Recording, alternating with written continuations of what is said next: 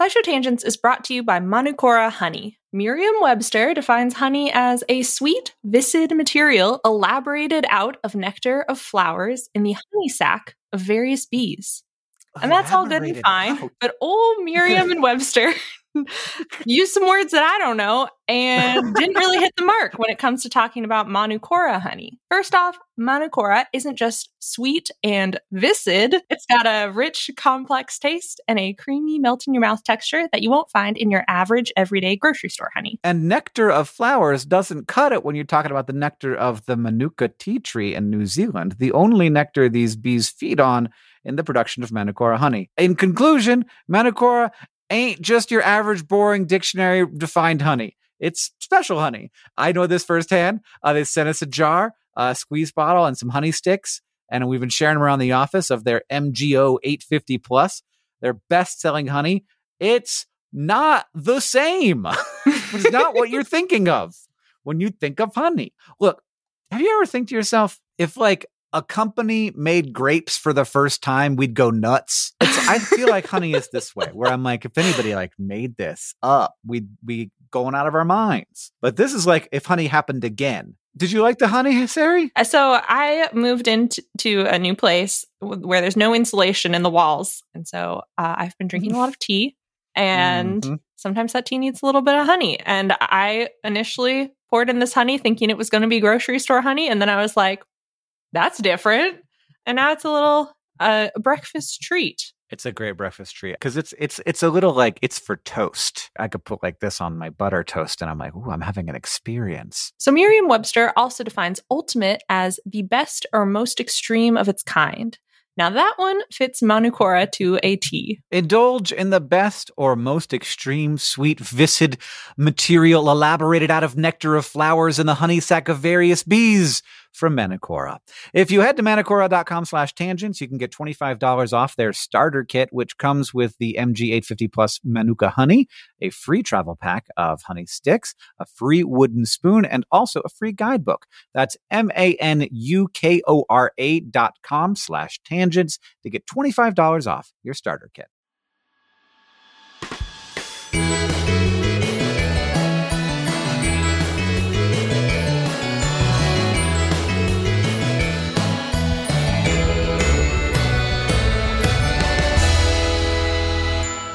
Hello and welcome to SciShow Tangents, the lightly competitive knowledge showcase starring some of the geniuses that make the YouTube series SciShow happen. Joining us this week is a very special guest editor-in-chief of SciShow and a host of the YouTube series Eons, Blake DiPastino. Hello. Hi. How are you? Oh, no one ever asks me. I'm fine.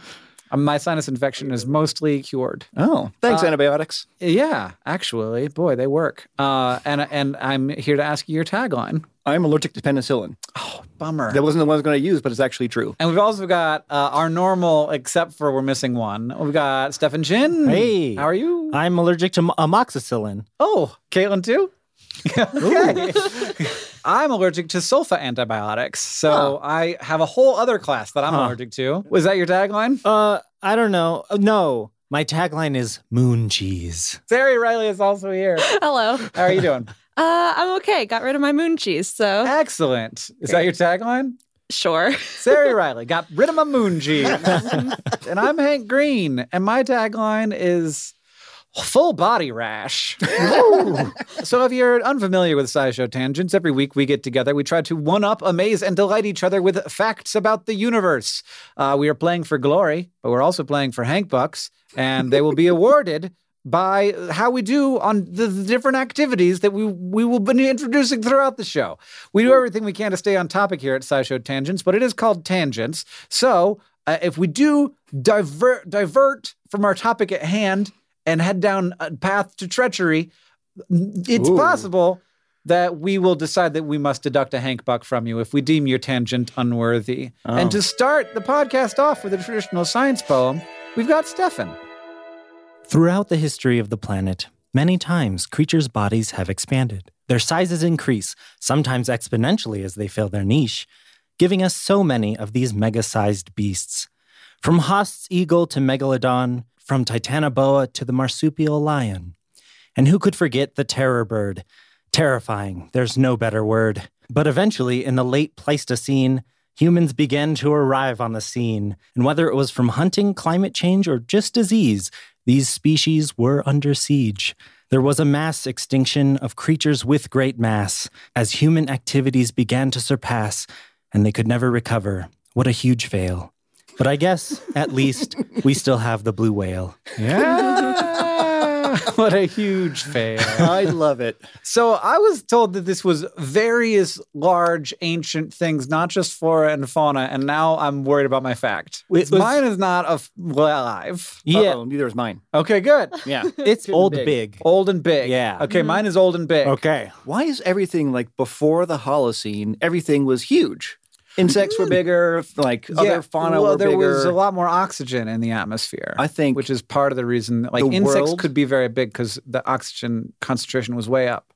I think the world before the Holocene was directed by Michael Bay. I think that it might have more to do with oxygen. It's my working hypothesis. We haven't carbon dated him, so we don't know how old he is. True. So, Sari, have you brought us some explanation for what the thing is we're talking about? It's a pretty broad category. I don't know. It's old and big stuff. Yeah. I think it's more than oxygen, though, that makes things big when they were older, because that was like specifically insects in the Carboniferous period. But I think when it comes to megafauna, I feel like it's more than oxygen involved. I didn't bring anything. Yeah, I definitely agree with you. The evolutionary pressures that make something get very, very big are weird, and also like it's very hard to say anything with certainty about the ecosystems of, hundreds of millions of years ago. One thing that comes up a lot with eons is that things will grow or shrink to accommodate whatever niche is available. Right. So if there's a niche that's wide open to be like a large herbivore, and there's like no big predators around, then your body size can expand to suit that role. Yeah. But then if it no longer confers an advantage, and then if you're, say, like a giant armadillo that doesn't move very fast and there are people with spears chasing you, it becomes very bad. Yeah.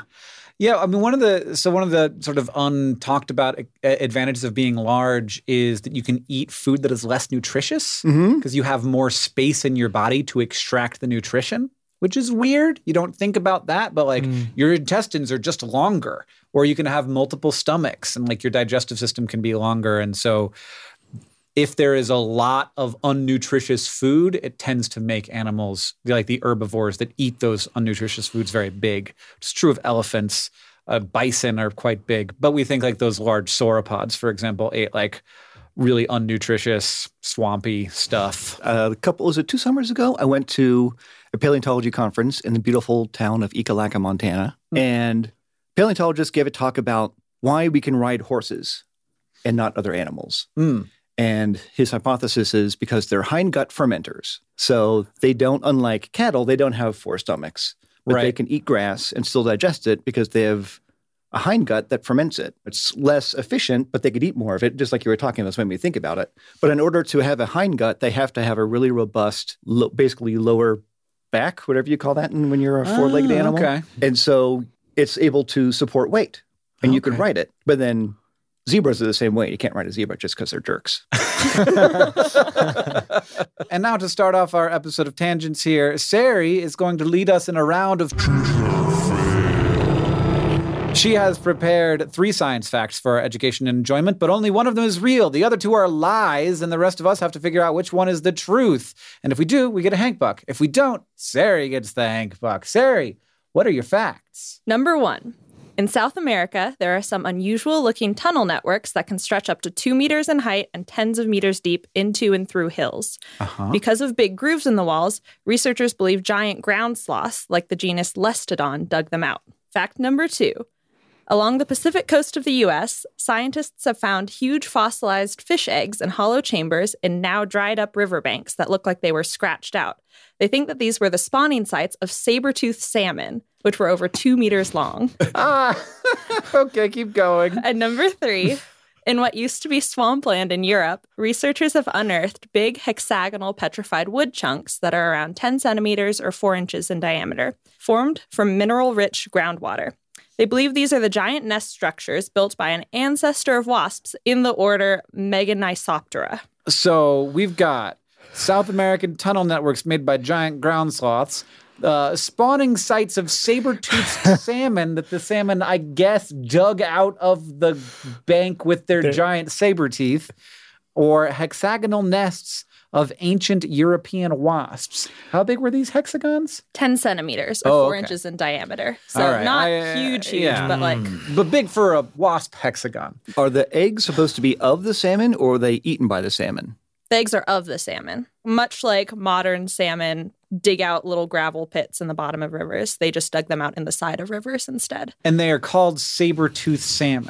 And then we've got that you say tunnel networks made by giant ground sloths. Mm-hmm. Now, I know that there were giant ground sloths in South America. I do not know that there are saber-toothed salmon. So these were networks of tunnels? Yeah. So they were mostly one big tube of tunnel, but they had offshoots. Okay. And they just dug in there to live? Not get rained on? Mm-hmm. Most of these, for all three of these, like these structures exist, and we're guessing at what they were used for. Okay. So presumably the tunnels the sloths lived in or used as shelter, presumably these chambers were spawning sites for the salmon. Mm-hmm. Presumably these petrified wood chunks were nests at some point. Okay. So the network of tunnels part sounds fake to me. I feel like if I'm a giant ground sloth, I might scratch my way a little bit into the bank of the river, but maybe not. Make like a little cave for yourself, but not like a city. A city of, wow, now that's adorable. Yeah. Maybe they're still there. Ooh. Maybe they're down with signs. Yeah. And they've got dug deeper and deeper. What did giant ground sloths eat? Riddle me that. What do sloths eat now? Anybody? Sari?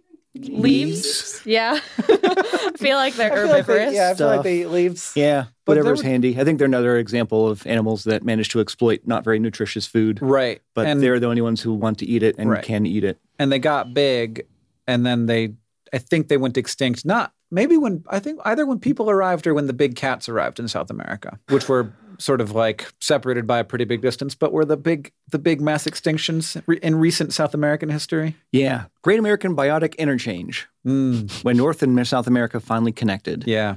And then there was a flow of animal life, and there weren't the cats were like, "Oh my gosh, you guys are just made of gooey blood." Yeah, I love it. You're so slow and dumb and delicious. And terror birds were the only large predators in South America before they connected. Oh. And the terror birds went up north, and I'm like, "Oh no, this ain't good." Yeah, you guys have got it going on. Yeah, you are way ahead.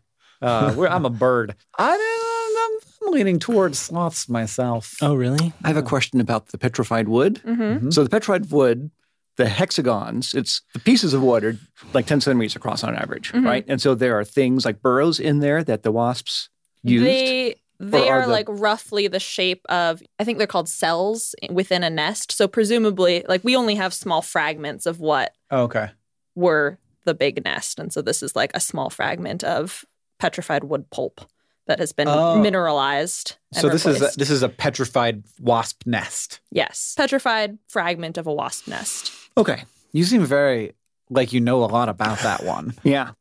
I mean, that's the one that sounds the most realistic to me. I think that a network of ground sloth tunnels is the most realistic. Really? I don't know. I just don't think large things make networks. That's true. Maybe they had a queen and there was just tons of little worker sloths. All right, Stefan. I'm going with the wasps. Wasps. Blake. I know saber-toothed salmon are a real thing. Oh. You can't change. You can't change. I know giant ground sloths are real. Okay. I think that whatever the Fricaceria, was it the giant wasps, they probably existed. Yeah. But I have a hard time believing that there are big pieces of petrified wood that they would have burrowed into, because I feel like there's a very specific thing. So I think that is the lie. Oh, no, there's two lies. There's two lies. There's one true. Oh, the one that's true for sure then is giant ground sloths. I'm also going with giant ground sloths. It is giant ground sloths. Hey, I feel like Blake had heard of that one. You hosted a script about that one. I had also heard of that. Okay. I should have checked eons more. This is my big worry. I didn't want to say out loud that I knew it for sure, but I was pretty sure that was a thing. Networks, I was like, I don't know if they were networks, but I knew that we had found these big tunnels with sloth fingers on them. And I found it hard to believe until I saw photos of the burrows, and they're not like little wombat burrows. They're like taller than you are. You can walk into them. That's so awesome. Yeah. So, Sarah, what is the truth behind your lies? Very little.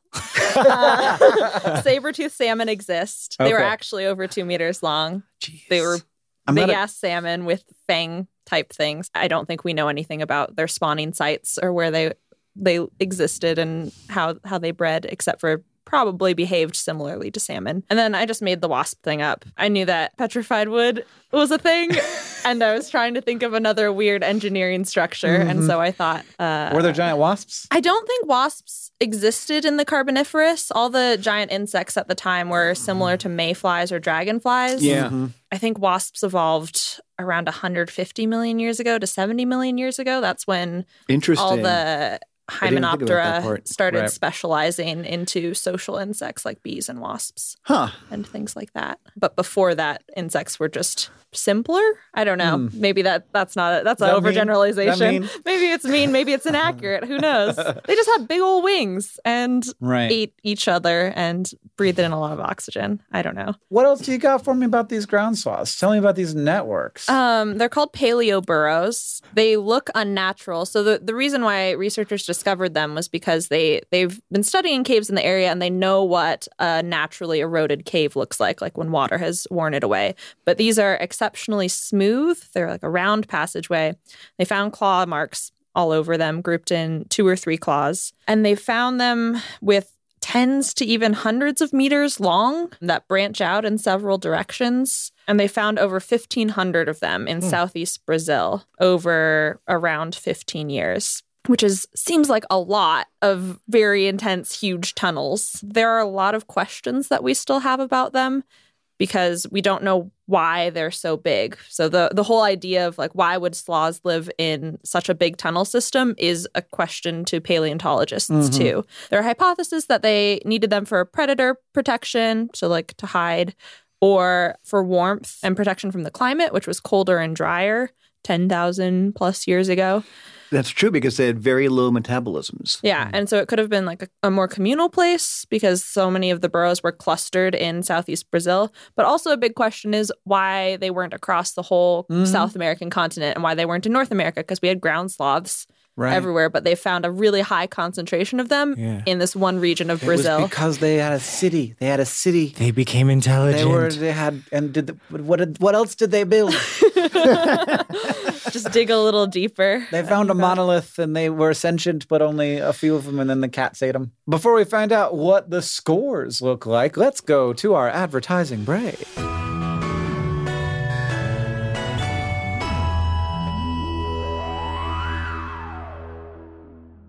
SciShow Tangents is brought to you by Rocket Money. If I asked you how many subscription services you had, you think you could name them all? And before you just start naming streaming apps, remember that basically everything has a subscription these days. Video games, dating apps, food delivery apps. It's a subscription service world. We're just living in it. And with all of these subscriptions, it can feel like money is just flying out of your account, and that, frankly, sucks. But Rocket Money can help. Rocket Money is a personal finance app that finds and cancels your unwanted subscriptions, monitors your spending, and helps lower your bills. Rocket Money can help you negotiate to lower some bills for you by up to 20%. Rocket Money has over 5 million users and has helped save its members an average of $720 a year, with over 500 million in total canceled subscriptions. Escape from the planet of the subscription services and stop wasting money on things you don't use. Cancel unwanted subscriptions by going to rocketmoney.com/tangents. That's rocketmoney.com/tangents.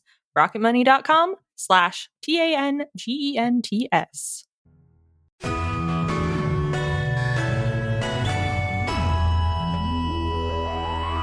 Welcome back.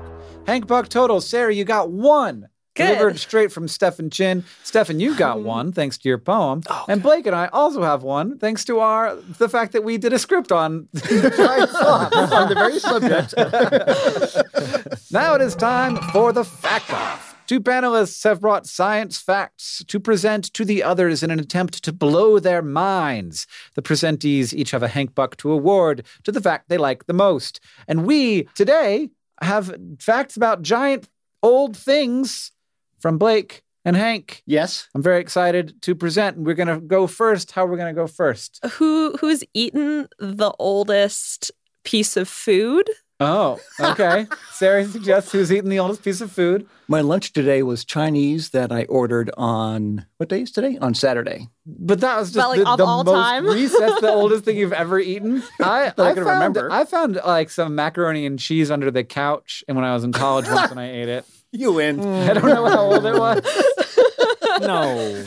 It wasn't like under the couch cushion. It was under the couch. I don't think that matters. Still. That's like when you go through your mom's minivan and you find leftover French fries from like years ago and you're like, oh, they still look good. And you just, Oh, that's a French fry. yeah. That seems like a very specific anecdote there, Stefan. Yeah. No, I have never done that. I could at least fix a date to my meal, and yours. I is, mean, you have to radiocarbon date the mac I and used cheese. to like do exploratory bites in college. I'd be like, well, I'm going to eat one bite of this chicken, and if in 6 hours I'm okay, I'm going to eat the rest of it. I used to do that too. There was an email list called Free Food where people would just post free food around campus. And so you'd walk around and sometimes just pick it up. Sometimes Dunkin' Donuts would leave just a sack of donuts outside on the Yeah. table. Oh my Wouldn't know gosh. how old they were, hopefully from the morning. I But think probably, yeah. Shrug. I think that's fine. All right, so I guess I'm going first. Right, Sari, I have to ask you to do a thing for me. I apologize Ooh. for this, for involving with a visual aid, because you can't see this picture. But Sari, this is a topographic map of Mars. I'll show our other panelists here. And can you describe some of like the main features of this topographic map of Mars? It's blue where it's low elevation, red where it's high elevation. okay, so there appears to be a cliff that crosses the whole Yeah, image. big- There are big, deep two cliff. craters. One's really pretty deep, one's medium deep. Mm-hmm. Then there's a mountain Yeah, with is white, Yeah, extremely high very elevation, high. Yeah. like 4 spires Mhm. on it. And what's sort of like a main trend as well? The fact that there's like a low elevation on part. the southern on the- hemisphere, it's very low Got it, or yes. very high, and on the northern hemisphere, it's very low. So that's sort of like the main like look of Mars. That's what's up with it. Now, Mars has on it the largest crater in the solar system. Can you point to it for me? I pointed to the screen and I touched the You big did touch- blue dot. That's the big blue dot. That's Hellas Planitia, or the Hellas Basin. That is the 5th or 4th largest crater in the solar system. Oh. The largest crater in the solar system, we think maybe, is a little easier to see if you look at the polar map of Mars. Ah. And in fact, we think that it is possible, this is the prime explanation for this weird giant area of very low Mars that is relatively young, it does not have a lot of craters in it, is the entire North Polar Basin is a crater. 40% of the surface of Mars, if you put it on the surface of Earth, it would stretch from San Francisco to Poland. 10,000 kilometer wide crater. Now, definitely, if that isn't a crater, because we would have to be on the surface of Mars to do some like geology to figure that out for sure. The largest crater is definitely what's called Utopia Planitia, which is inside of that massive crater, the North Polar Basin. And Utopia Planitia is this hole right here that you can't see very well because it's so freaking big. But we think basically that like if you follow this topographic map, there's a bit of a dip that comes and that has been obscured by the explosion of the Tharsis Bulge volcanoes, that would actually be part of this massive crater that is probably around 4.1 billion years old. So like very early in the late heavy bombardment, or even before the late heavy bombardment, when the biggest crater in history happened. So that's 40% of the planet, but the largest confirmed impact crater is Utopia Planitia, which is so big that the entire United States could fit inside. I never really thought about it, but it feels unusual for things to come into contact with bodies from that angle, because most things are in the plane And of the wouldn't it solar alter the system. orbit of Mars? That seems like something that would knock it off its whatever. Yeah, its I don't know that plane. it would necessarily alter its orbit. And it's possible that like it came in on the plane of the solar system. It didn't like come down from the top. It came in on the plane, but it like fell onto the top. So made a soft landing. Yeah. And that's actually part of the hypothesis, is that it was going relatively slowly, which had a lot of different weird impacts on Mars and possibly led to its magnetic field shutting down, because it that's interesting. created an opportunity for a lot of the heat from the interior of the planet to exit. That's interesting, because that's one of the big puzzles, is why we know it used to have a magnetosphere and it doesn't anymore. Yeah. So how long ago we're talking about? Like before 1900? Yeah. This was so there's a period called the late heavy Taft bombardment. administration? Or? The late heavy bombardment is between like 3.8 and 4.1 billion years ago. And that happened, we think, probably when some of the gas giants shifted in their orbits and threw a lot of outer solar system and even some asteroid belt stuff into the inner solar system. And that's why the moon is covered in craters. It's why Mars is covered in craters. And a lot of those craters like date back to the exact same time. But we think this big impact might have actually been before that. So very early in the formation of the solar system. Okay, that's pretty good. Mine is, I'm interested in geology. And it came to mind because we did a script that involved the Burgess Shale, which I've never been to. It's in British Columbia. It's supposed to be amazing. Yep. And it was caused by a mudslide about 500 million years ago. Covered, dozens of square kilometers, maybe more. Again, I've never been there. Of all this ancient life, exquisitely preserved. Right. And I was interested in, like, how big were these phenomena? What was the biggest landslide that ever happened on Earth? And then I immediately ran into a problem, because landslide is not like a word that scientists use. It's not a cromulent term. That could include mudslides or rock slides or volcanic flows. And those are all just the ones on land, but then there are the underwater ones.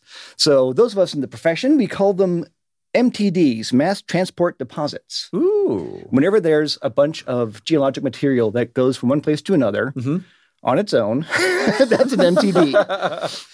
And the world's largest MTD was known as the Agulhas Slump. I'm going through an Agulhas slump right now. Mid-20s, midlife crisis. But it's very big. A slump seems like it's small. It was not small. It was actually geologically very huge. It happened about 2.6 million years ago, which was the very beginning of the Pleistocene epoch, off the coast of South Africa, and it changed its part of the world forever. How big is it, you're asking? So the flow of material, this mudslide that happened, was, I guess, like a flow of sediment underwater, was 160 kilometers wide, so it's about 100 miles wide. It traveled about 750 kilometers, about 460, 465 miles.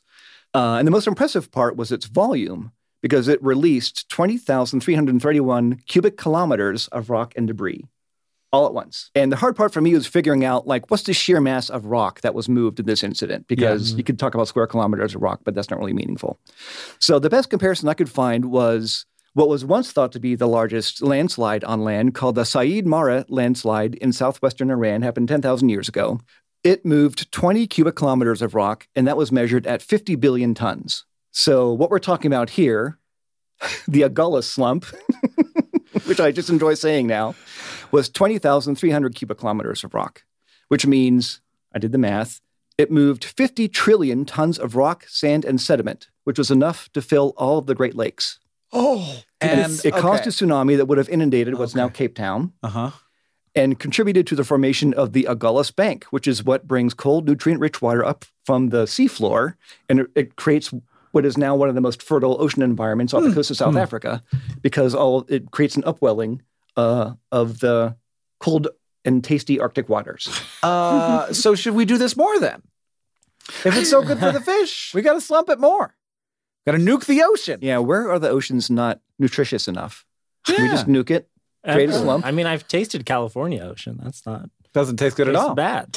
You want like mineral water? Doesn't taste good at all. Where's Very that tasty salty. Arctic water?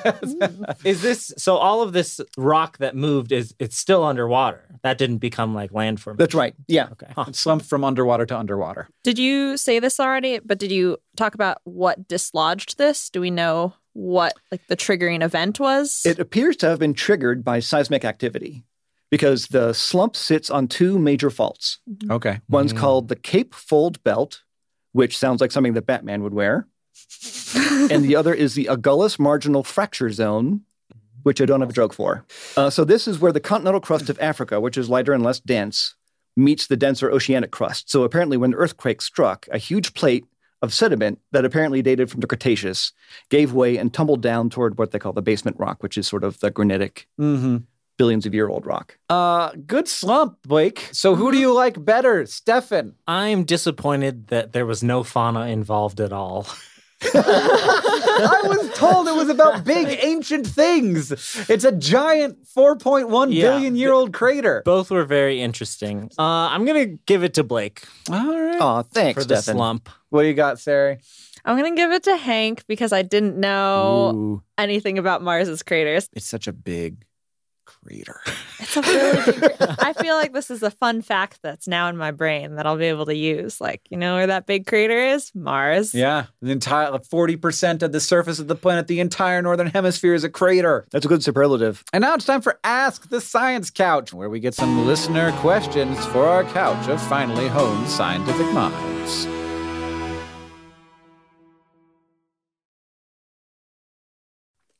An influential David asks, were Glyptodon shells really used as makeshift shelters, or were they just slow and delicious? So, Sari, what is a Glyptodon? A Glyptodon, it's a genus that lived in the Pleistocene in South America. They are relatives of armadillos. So they're just like these giant armored mammals that got up to 2,000 kilograms. Oh my They're God. beefy lads. An influential David is specifically asking about their carapace, so the bony covering that has been described in many science articles as big as a Volkswagen Beetle for scale. And what's really interesting about this question is that this fact seems to be one of those things that's been passed along on internet telephone. So a lot of articles have some variation of the phrase, there are records of indigenous South American people using a fossil carapace for shelter. And like, it kind of makes sense because it's like a big bony dome. It's as big as a car. Crawl under it, protect yourself. But I went digging for the original source, and it's apparently just one specific paper and discovery that has spawned all of this misconception. So what the evidence is, in 1881, a paleontologist named Santiago Roth uncovered human remains in Argentina. It's called the Fontezuelas skeleton, after the region. And the bones, he found a femur and a pelvis and toe bones and a skull, kind of in an arrangement, kind of scattered.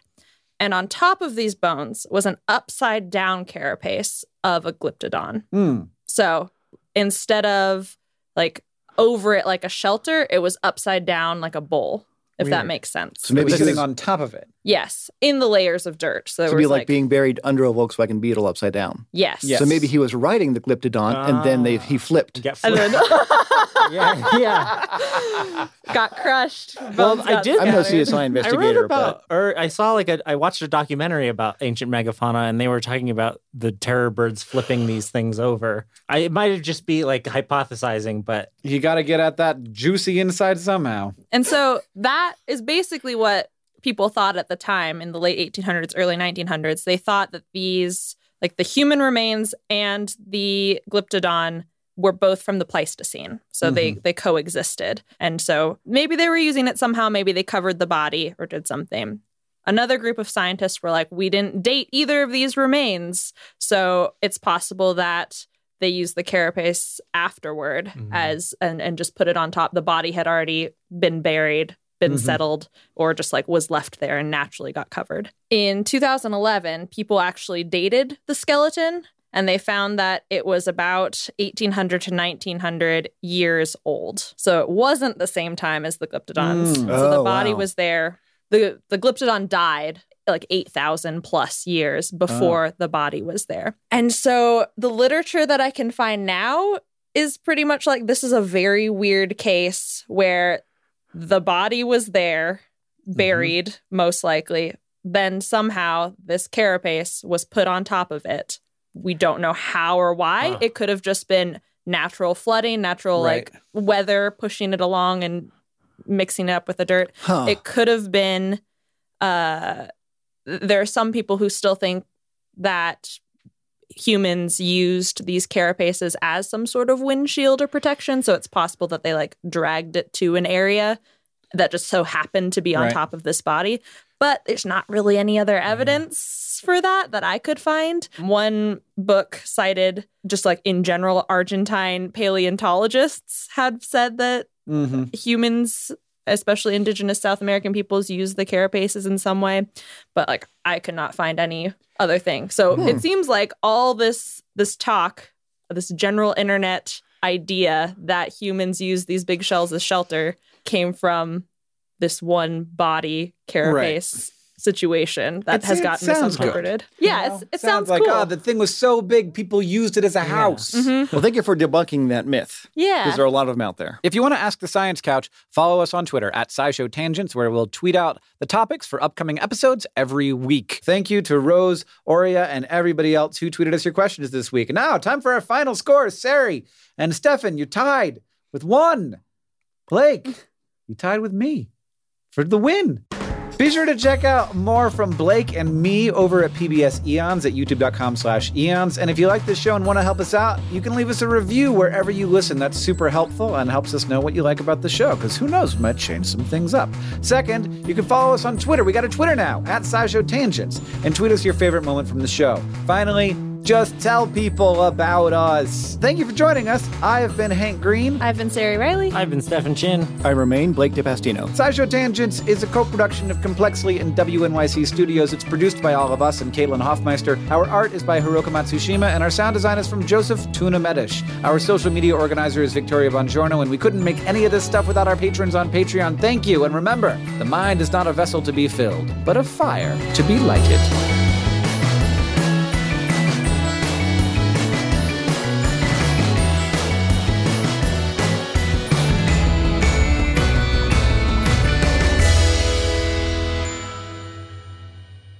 But one more thing.